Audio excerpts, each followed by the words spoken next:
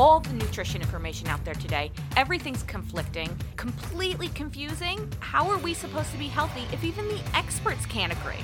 This is Outspoken Nutrition. I'm your host, Laura Timbrook, and we're going to break it all down. Hi guys, happy Friday. It is Friday the 13th. It is a pretty cool day. So I'm going to bring you something today completely different than our normal programming. So what I am doing today is I have a special guest coming on. He is an American Ninja Warrior, Monstro Ninja Eric Totten. So Eric, thank you so much for joining us. And can you tell us about yourself as the Monstro Ninja? Well, the Monstro Ninja came from a little bit of a side business that I started during my journey for Ninja Warrior. You know, when I started doing this whole thing and testing obstacles, I actually hurt my hands on a couple things, and I was like, there has to be a better way. So that spawned a company called Monstro Ninja Holds, and that's how people learned to know me. So I just embraced the name. There you go. And it probably helps a little bit that you're over 6 foot tall. Yeah. So the symbol for Monstro is a Sasquatch ninja, which I designed for myself when I started training. And people identify more with the logo than I think anything else. It just looks cool. So Yeah, that is pretty cool. So can you tell us a little bit how you got started with American Ninja Warrior? Like what got you into doing this? fell into it really. As the story goes, I mean, I've been watching the show since G4 TV. You know, there was Ninja Warrior. There was probably like every weekend there was 10 hours of shows of this thing in Japan called Sasuke, and they called it Ninja Warrior over here. And it's just a bunch of people trying obstacles. And I learned while watching it that only one person had ever completed it. And eventually they brought it over here as the American Ninja Challenge. And you're going back 12 years ago now. And just watching it over the years, finally, so it's season 9, so we're going back 2017. I started watching it with my family, and I was just sitting there with my wife one day, and I was like, wow, you know, this show actually just makes me really happy. And I think at the time I was about 310 pounds. And she just looks at me and goes, so do it. And like I use the hashtag find your spark a lot just because I don't know what fire got lit up my ass that night. I was like, all right, well, tomorrow I'm gonna put a warp wall in the backyard. And she's like, well, you still gotta hang the shelves in the wall. It's like, I don't care. I think I'm gonna put up a warp wall in the backyard. And she literally went with me to the lumber yard that morning. We woke up, she was like, so are we going to buy lumber today? It's like, yeah. And she helped me build a warp wall in the backyard, and that was the beginning of it. And I started swapping interests on Facebook, finding more and more things about Ninja Warrior, and within a month I was not ready for it, but I was at a competition that I learned of in some kid's backyard. Oh my goodness. And I show up and I look at my friend, I'm like, I see ninjas.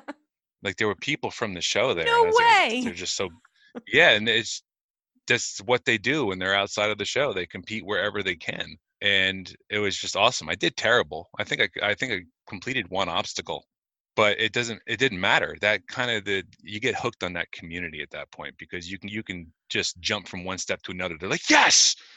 And okay.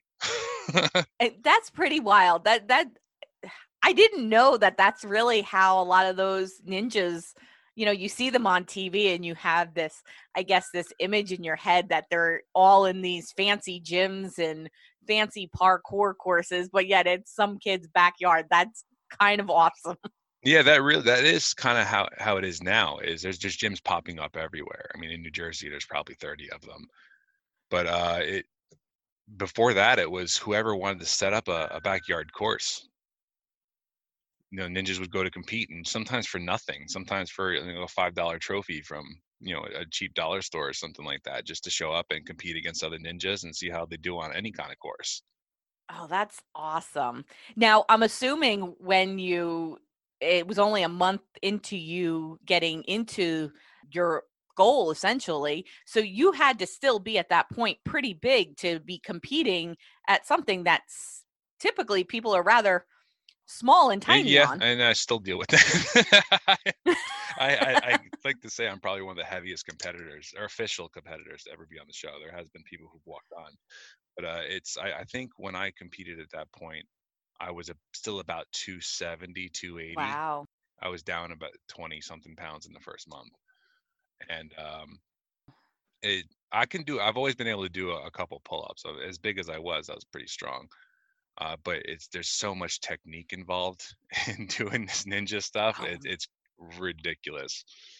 that's crazy. So tell us a little bit about once you set this goal out to, I'm going to climb a warp wall. How long did it take you to get on top of that warp wall in your backyard?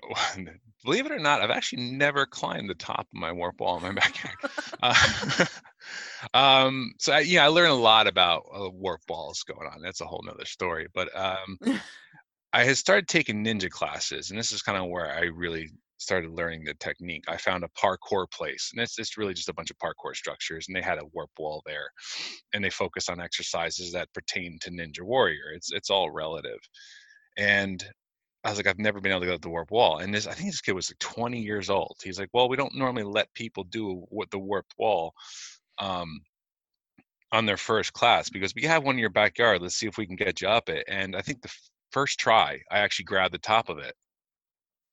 And I was like, why was Oh, that so wow. easy? One, because I had coaching. Two, because I found out that my warp wall was built to be very difficult. So Oh, there you go. yeah, there's a lot in terms of curvature and how they're built. But I got up the warp wall. He's like, now get up on top of it. And I realized that grabbing the damn thing is the first battle. Pulling your big ass up it, that's that's the real battle. And I couldn't actually, pull myself on top of it. And eventually I did. And probably I'd say maybe 2, 3, 4 months after I started my training, I could do about any warped wall. That's really significant. That's an awesome achievement on that. So tell us a little bit about your training and your nutritional regimen look like. Well, it started out as pretty much, I don't believe in trendy diets. I've followed things in the past, but I've never been like, oh my God, I got to cut out all carbs. For me, it was more of a common sense diet. Like I was the kind of guy, we'd go to Taco Bell, and my wife would get a value meal, a couple tacos. My son would get a couple tacos, and I order like the big box, a side burrito, and maybe 2 more tacos on the side. It was like a $45 bill for 3 of us, and 30 of it was me.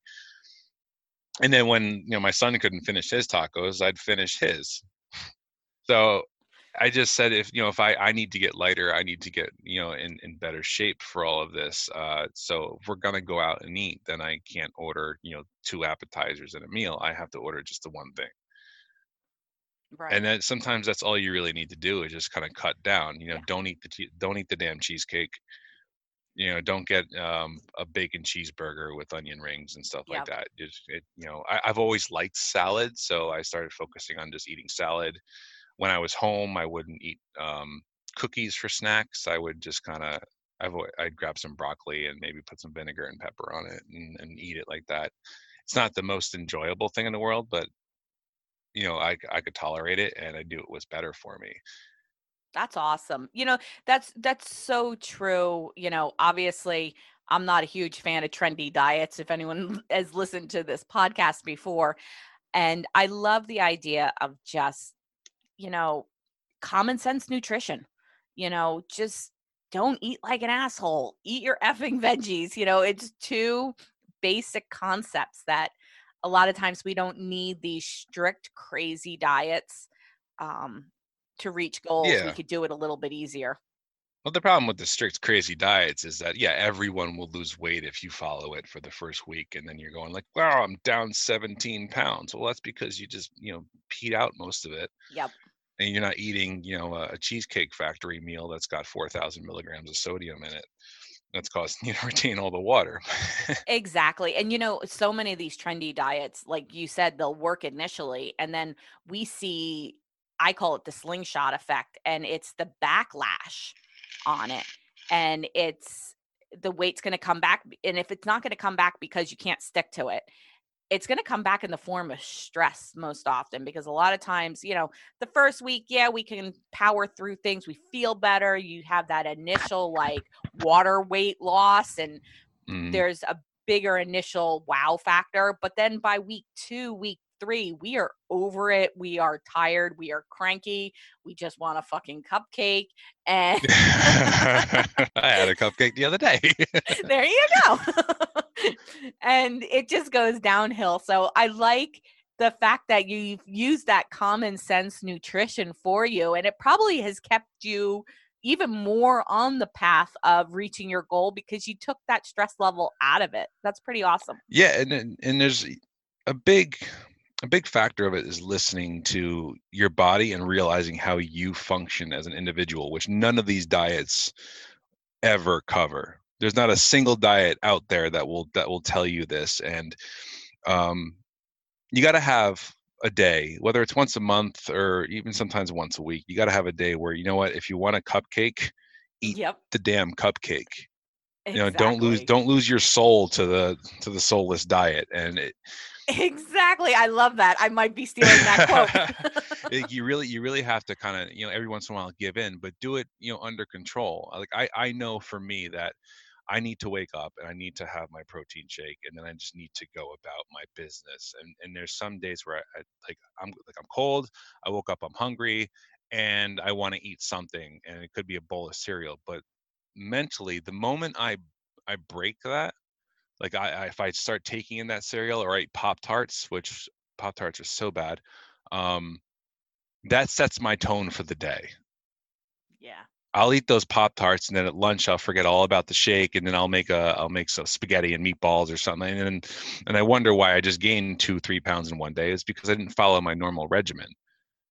Yeah. And mentally, that really does a lot when you start off the day on a bad foot, because then it's that self disappointment where it's like, well, I just screwed it up. I might as well continue down the path of debauchery, but if you start off on that good foot, and a lot of times if someone has that slip up, midday, it's a little bit easier to pull yourself out of that because you did good in the morning. So it's like, okay, I ate that. I probably shouldn't have, but I did this in the morning. So you make a really good point. Yeah, there. it's very big to set your tone for the day. And then there's some days where I set my goals where, like, I was the leanest I ever was probably about 17 years ago, 18 years ago. I think I was 20, 21. And I had a rule for myself. It was my first big weight loss ever, after being the fat kid my whole life. I actually started to get a six-pack, but the rule for myself was I would never eat past 6 p.m. And that worked for me at the time. And then, of course, you meet the woman who's about to be your wife, and you stop really caring about diet, and the stress of life kicks in. We're living on our own and blah, blah, blah. And, it was a downward spiral from there. I think even when you met me, I had started a diet regimen around this time my son was born, but 10 years ago, and I had lost some weight initially, but you kick back in. But I saw even the other day, I was like, I'm gonna commit to that. I'm gonna not eat past 6 tonight, regardless of what happens. And I know I won't sleep, which is another battle you have internally with yourself. Is I knew I wasn't gonna sleep that night, but I committed to not sleeping, and I knew it was gonna be rough. I was like, and the next day I woke up and I felt light and I felt ready to go. And then, of course, it was Saturday and we were going to the movie. And then I was like, that's kind of my day where I am going to treat myself a little bit. And, I had a big pretzel at the movie and some nacho cheese. But that's good. And I like to see that you're still, because, what you do also, and I'm sure it carries forth to your kids. So, you're an amazing role model for your kids, being an athlete, but still living a fun life. I mean, I know a lot of athletes, and a few of them are really strict with their diet, and they're high level athletes. And I mean, it's amazing to see them do what they do and the mental fortitude that they have to do it. So I commend you on finding a happy balance that really works for you. With kids, it's tough because they just want to eat everything. And as I grew up being made fun of a lot, and just not by kids at school, but by members of my family because of my weight. Like I was always just a big, enormous person. I think I was 6'2" when I was a freshman in high school, and about 280 pounds. So I have to keep telling my kids, don't be me. Don't go down the rabbit hole of eating all of the snack packs in one sitting, because that's literally what I would used to do. I remember, I think back in the early 90s, they came out with this instant pudding thing that you could just, I think, mix some cold milk with a powder and it turned into chocolate pudding. Oh my goodness, I don't remember that. Yeah, it was disgustingly delicious at the time, and I would just sit there and eat it nonstop. Yeah. I was, the architect of my own demise back then, but that also came from having pretty lenient parents Right. and being very independent, and no one stopped me. So, I mean, my kids are trying to grow up, and they're big. I mean, my 10-year-old is 5'1". Wow. Um, Oh my goodness, so your it's 10-year-old is the size of my 14-year-old. yeah, he's big. He wears a men's size 9 shoe. Wow, he is going to be one tall kid. And like I said, you are always going to be a big person. There's no Yeah.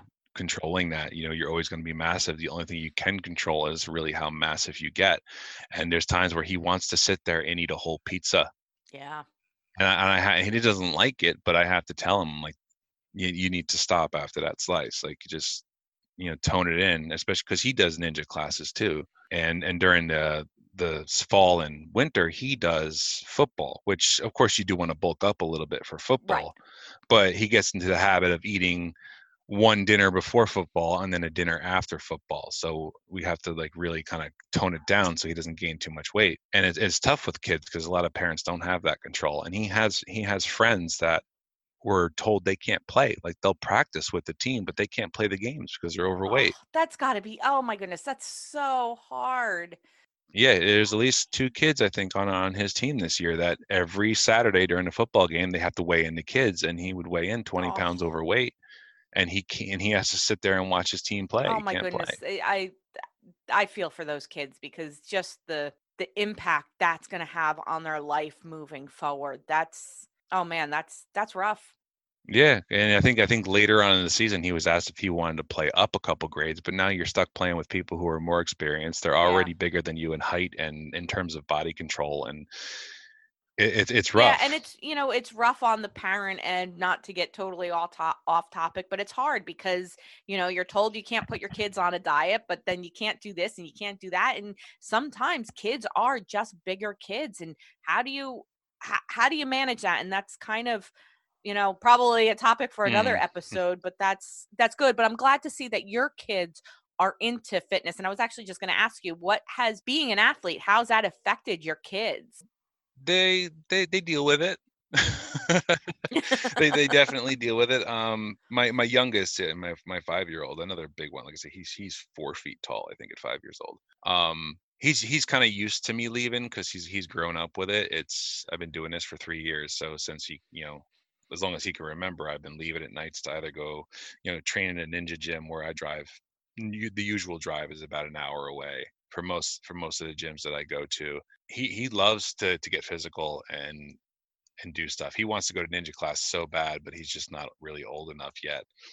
Oddly enough, next year, 6 years old, he can start competing in local competitions. And he wants to do it. He's just used to me leaving. My oldest, who, as long as you've known me, I've been home with him. So he was 7 when I started this. So the first 7 years of his life, I've always been there. I've always been home. So, even when I go up and I have my coat on, I go to tell him I'm leaving, and he gets this, like, sad look on his face. I was like, dude, I'm going to the ninja gym. You know, it's time. And even when I just go to the gym and I'm not going to be there for bedtime, he gets that sad look on his face, like, you're not going to be here for Aw. bedtime. But he knows that I have to go train, especially now that I got the call to be on Ninja Warrior again this season.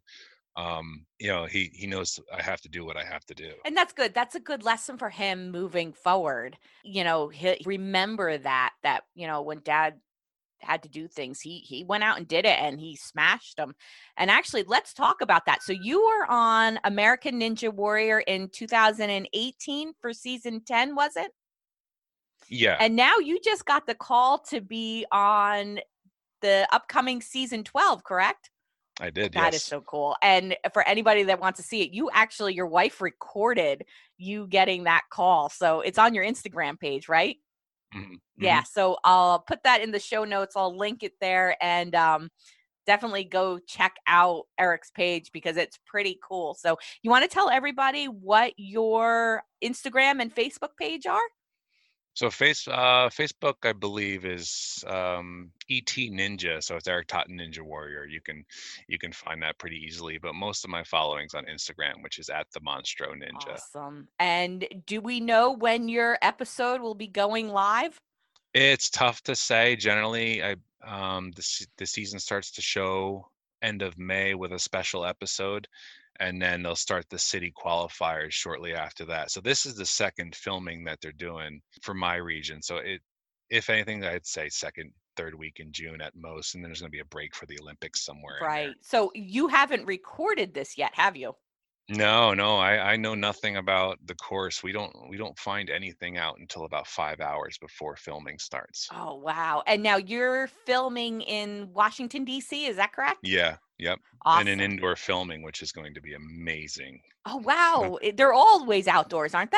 They've up until last year, they've always been outdoors. So you go there, and if it's cold, it's Oh, cold. man. I mean, it's sometimes it's a little misty, sometimes it's a little rainy, but I was there in Baltimore to support some friends, and we froze our butts off all night. Like it was about 45, and we're right on the harbor, and it was definitely cold.